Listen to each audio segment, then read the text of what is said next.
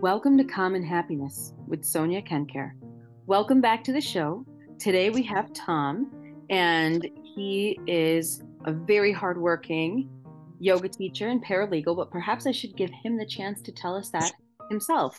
Tom, why don't you tell us a little bit about you?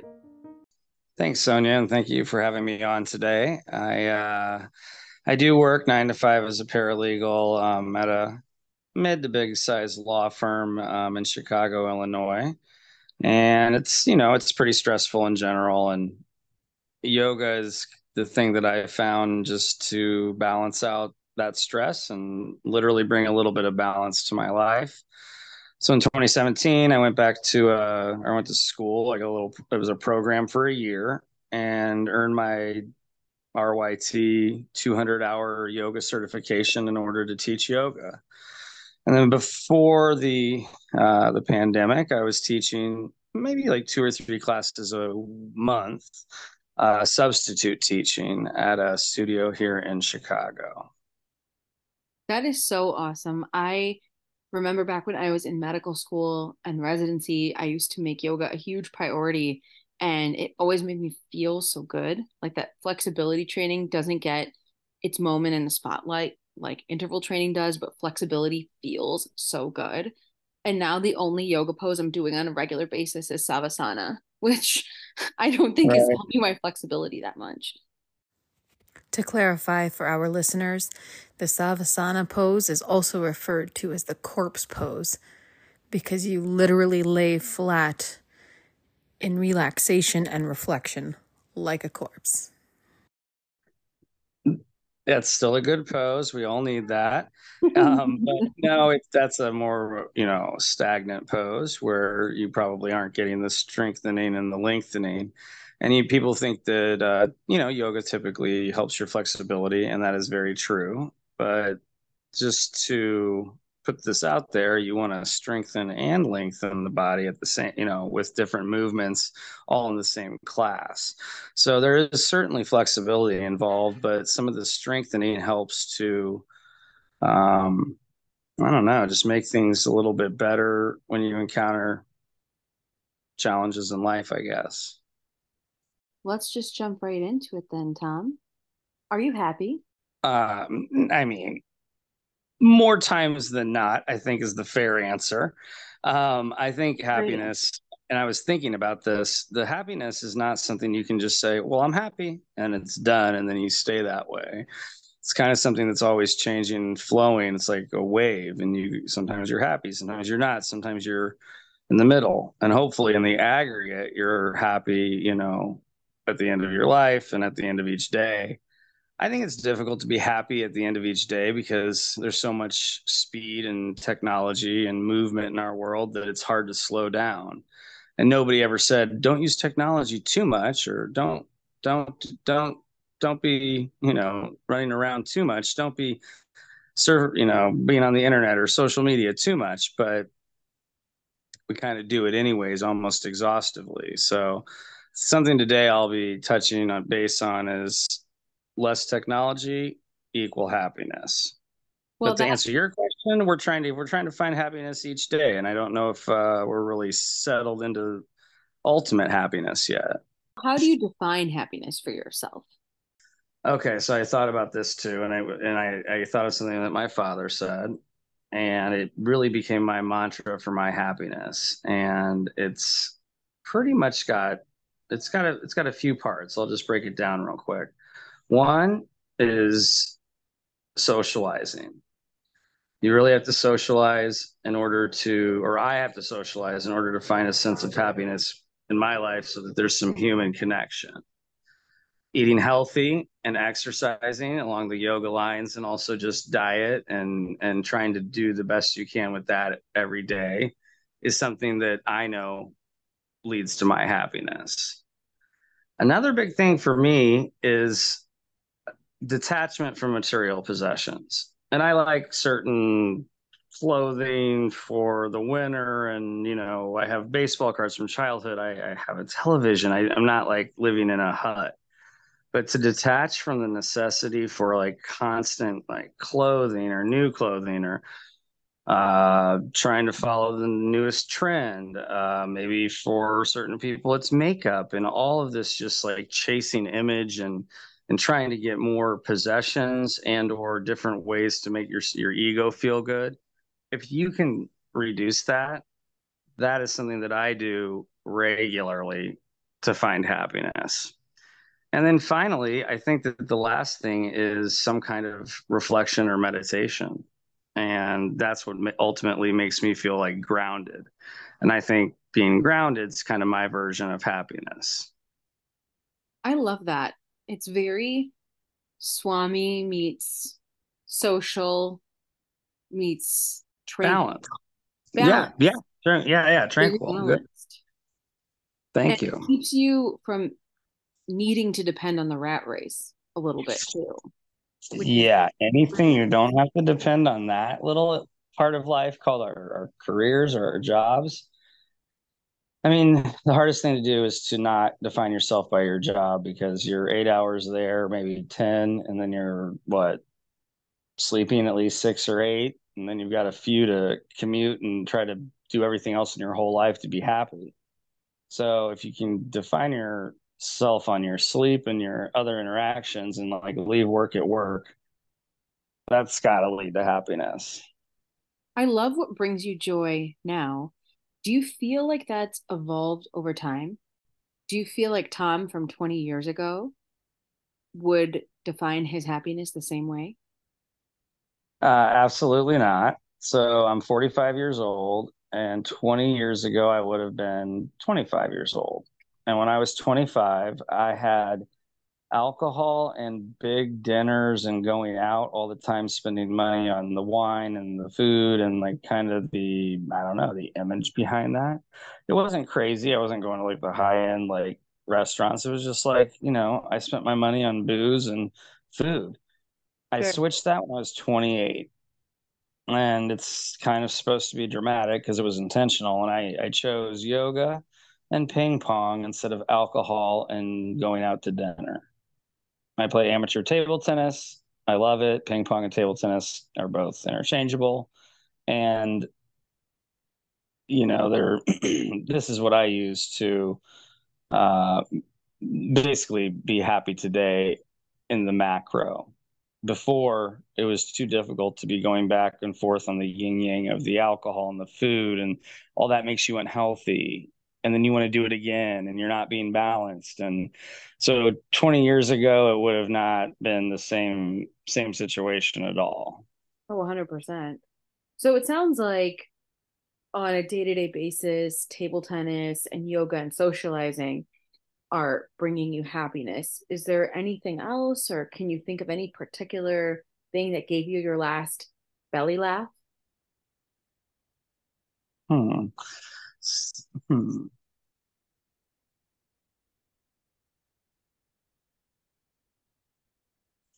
Well, first, as far as anything else that makes me happy is definitely my family, right? Talking to my father and my uncles and just keeping in touch with my aunts and just trying to do a little bit of that regularly keeps me connected. They live in another state. I'm here in Chicago and Illinois, and it's actually something that I have to do and maintain in order to stay happy. I mean, I think a lot of people feel that way too, right? With the family part. Totally. Relationships are foundational for human. Yes. Yes. And that's a huge understatement. 100%. 100%. So, how do you feel like your perspectives on happiness or your philosophies on happiness have been shaped by difficulty? And this could be like any type of hard times you've experienced in your life. Well, it's the whole if it doesn't kill you, it makes you stronger, right? So, I mean, a lot of things have occurred in everyone's lives to shape exactly who they are. In my life, letting go of wishing you can control the past or change the past or even ruminating on the past, that is a source of debilitation and sadness, and kind of resurrecting the pain over and over again, regardless of what the details were. Sure. So, what I've done through a lot of processes and self reflection is really just don't focus on that negativity from the past anymore. But you have to be aware of it so it doesn't guide you in the future when you're reacting or transferring or projecting from, those states onto your current situation. It's so interesting to hear you say that because when I was a kid, one of my favorite types of books were choose your own adventure books. And, Me too. and I used to hold the pages of all of the potential options to read all the options and then keep doing that with like my fingers and multiple places in the books to see if I was getting the best possible overall story. And Right. life so much is not like that. And I feel like embracing the adventures you're choosing at each step has so much value, like trying to be 100% present, but then also not giving a lot of time to wondering if you made the right choice before, even if your 2020 hindsight is telling you, man, I probably could have done something better back there. You're absolutely right. I don't know that thinking about it now actually has any role in changing where you're at right now. I couldn't agree more. I mean, that's kind of the basis of some, I guess, yoga, some Eastern religious and philosophical thought from Hinduism and Buddhism and Sikhism and all this, and it's very true. You asked what, maybe this is going to be a question for later, but you ask about what makes maybe people happy or me happy. Yes. And there's this really cool story from the 1920s, and it involves this guy named Arnold Rothstein. And he was really one of the biggest, let's say, organized gamblers in the country. I mean, by far. Okay. And he's on the East Coast, he's in New York City, and he is in charge of a lot of the gambling on the East Coast in the 1920s. And he says he didn't ever drink alcohol. He'd go to all the meetings and drink warm milk, which is disgusting. And he says that the problem with people and their inability to be happy comes from one thing. And it says that it's the inability for a person to sit in a room by themselves quietly for 20 minutes. So this is some like what, like 100 years ago, kind of like loan shark, gangster, gambler, degenerate gambler who was shot and killed in 1928 for his gambling. He fixed the White Sox World Series in 1918 for the Black Sox scandal. So it's kind of a little bit interesting for Chicago, but he said that that's why people are not happy. And he had nothing to do with philosophy or gurus or yoga or anything. He just knew the situation from like a truth perspective. So I always think about him and how if you can actually sit quietly for yourself for 20 minutes and kind of in a yogic way meditate, I mean, it works wonders because you're always just running with the pace of unbridled technology. I love meditation as well.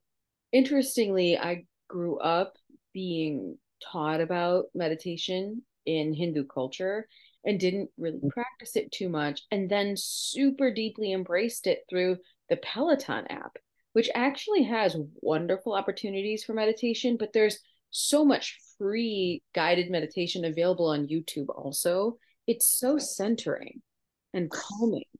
Yeah, and it's actually a good use of technology, right? Like 100%.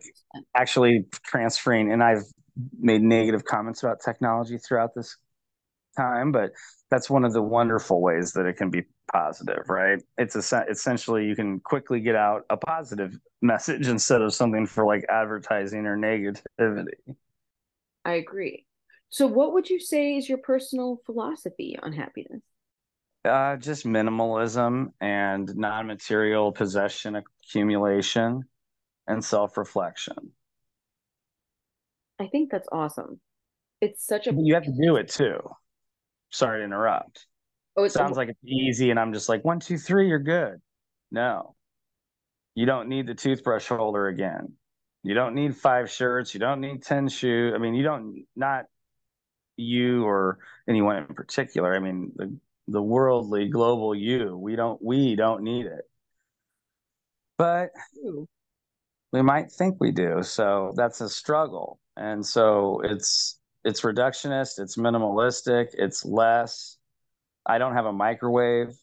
I don't have cable. I don't have any streaming services. Um, I read books. I listen to records. I make some music on the computer. I work on a computer for 40, 50, 60 hours a week.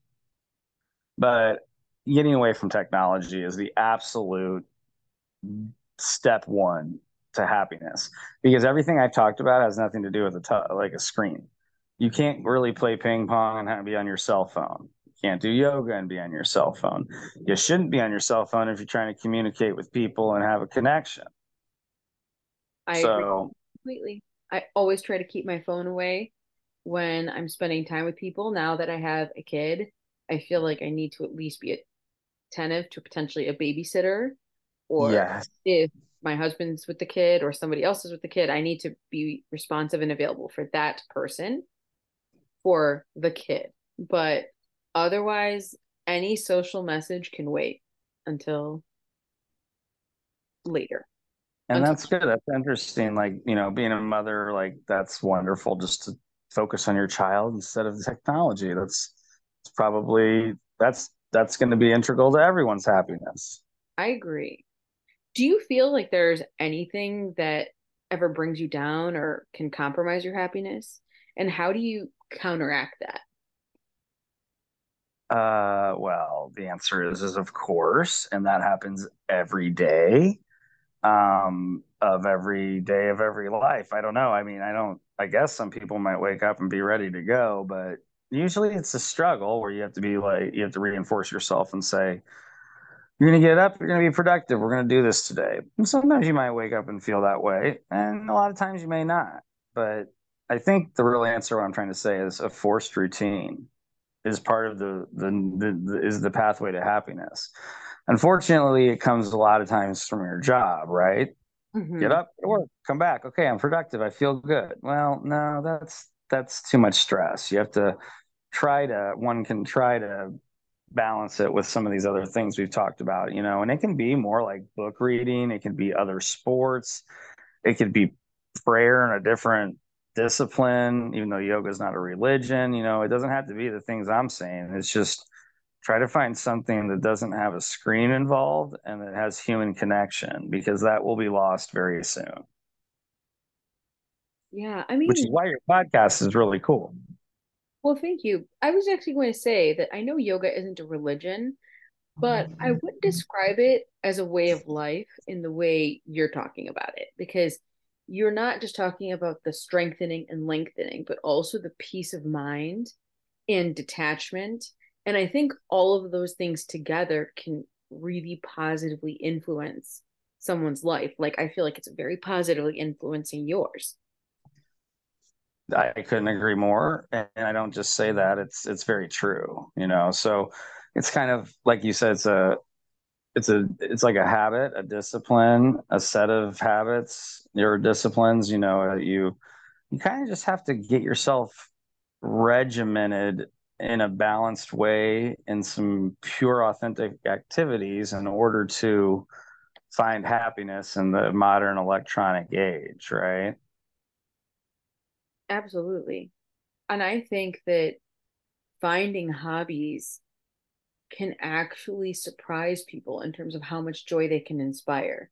I could totally see it taking some trial and error to see what somebody enjoys, but I really feel like there isn't enough messaging given to the fact that everyone is terrible at everything at the very beginning. And Oh yeah, for sure. at it, you get better. Like, I wish that that was a message given to everyone about anything.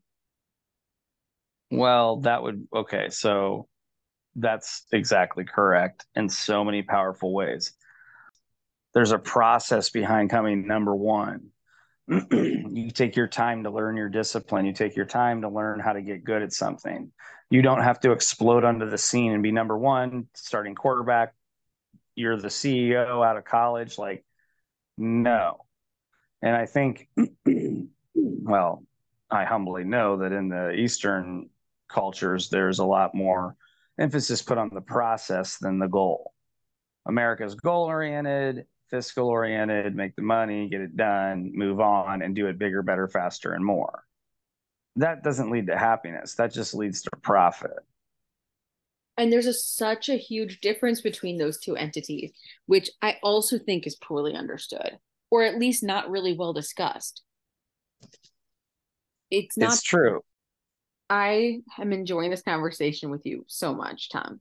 But last big question, do you have any advice for someone out there trying to cultivate happiness? I think that the bottom line for cultivating happiness is that it has to come internal, it has to come from inside the person. So they need to take a look at themselves and figure out what their truth is and really what makes them happy. Now, if it's extra digits in a bank account or extra layers of makeup or extra control of people in other countries, and they really think that's a good thing, then maybe that'll bring them happiness. But they have to figure out really truly what is important to them and what is really important for humanity and life and what really matters. And if they really take the time to look at themselves in that way and come to an awareness level of some kind of perceived truth about what's right and wrong and necessary and too excessive, then they'll be able to let go of some of the desire for money, power, possessions, image, and ego. And it'll lead to their happiness. Taking that moment to reflect on what your true source of joy is has so much value. And I wonder how many people actually pause to do that. I'm not sure. Yeah, well, again, I know I'm coming across negative, but it's not taught here. It's not America is not like, will you guys slow down and just hold on a second and pause and reflect on this and decide if it's good or bad? Or no, we want the next touchdown. We want the next quarter's profit to go up, maybe. The And next, those ideals start to suck out the avenues to happiness, you know? right. I totally get that. How do you build or rebuild your joy when you feel bummed out or down? You have to go outside for a walk, or I have to go outside for a walk. Sunlight, vitamin D, fresh air, and bodily movement, and get your mind out of whatever the problem is. I mean, I could go to a yoga class, I could go play ping pong too, but usually vitamin D and exercise are the way to do it. Um, I mean, you could have a drink, I guess. I guess, you could do other things, but I guess you could read a book. You could, yeah, go for a run. I don't know. You have to do something to make your body feel better in the moment, meaning like actually feel better, not just temporarily like sedated. I totally get that. Actually, exercise is an excellent way to release endorphins, and those are mood lifting.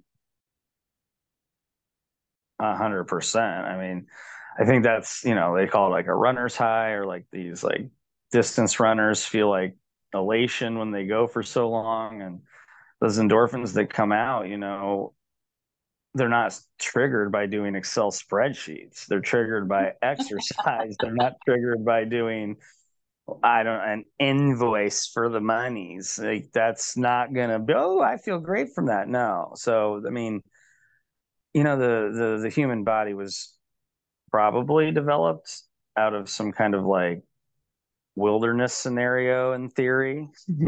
So they're used to running and hunting or whatever, whatever was going on. And now we're just literally at 90-degree angles hunched over screens.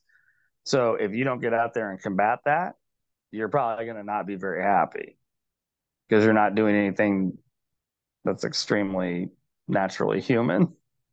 Tom, I can tell you with certainty that I'm sure I've never heard another sentence where Excel sheets and endorphins were mentioned within the same. Thank you. That was my goal tonight. It was achieved. Thank you. Good, good. Thank you for listening to Common Happiness with Sonia Kenkare. And thank you so much, Tom, for coming on to share your thoughts with us this evening. You're very welcome.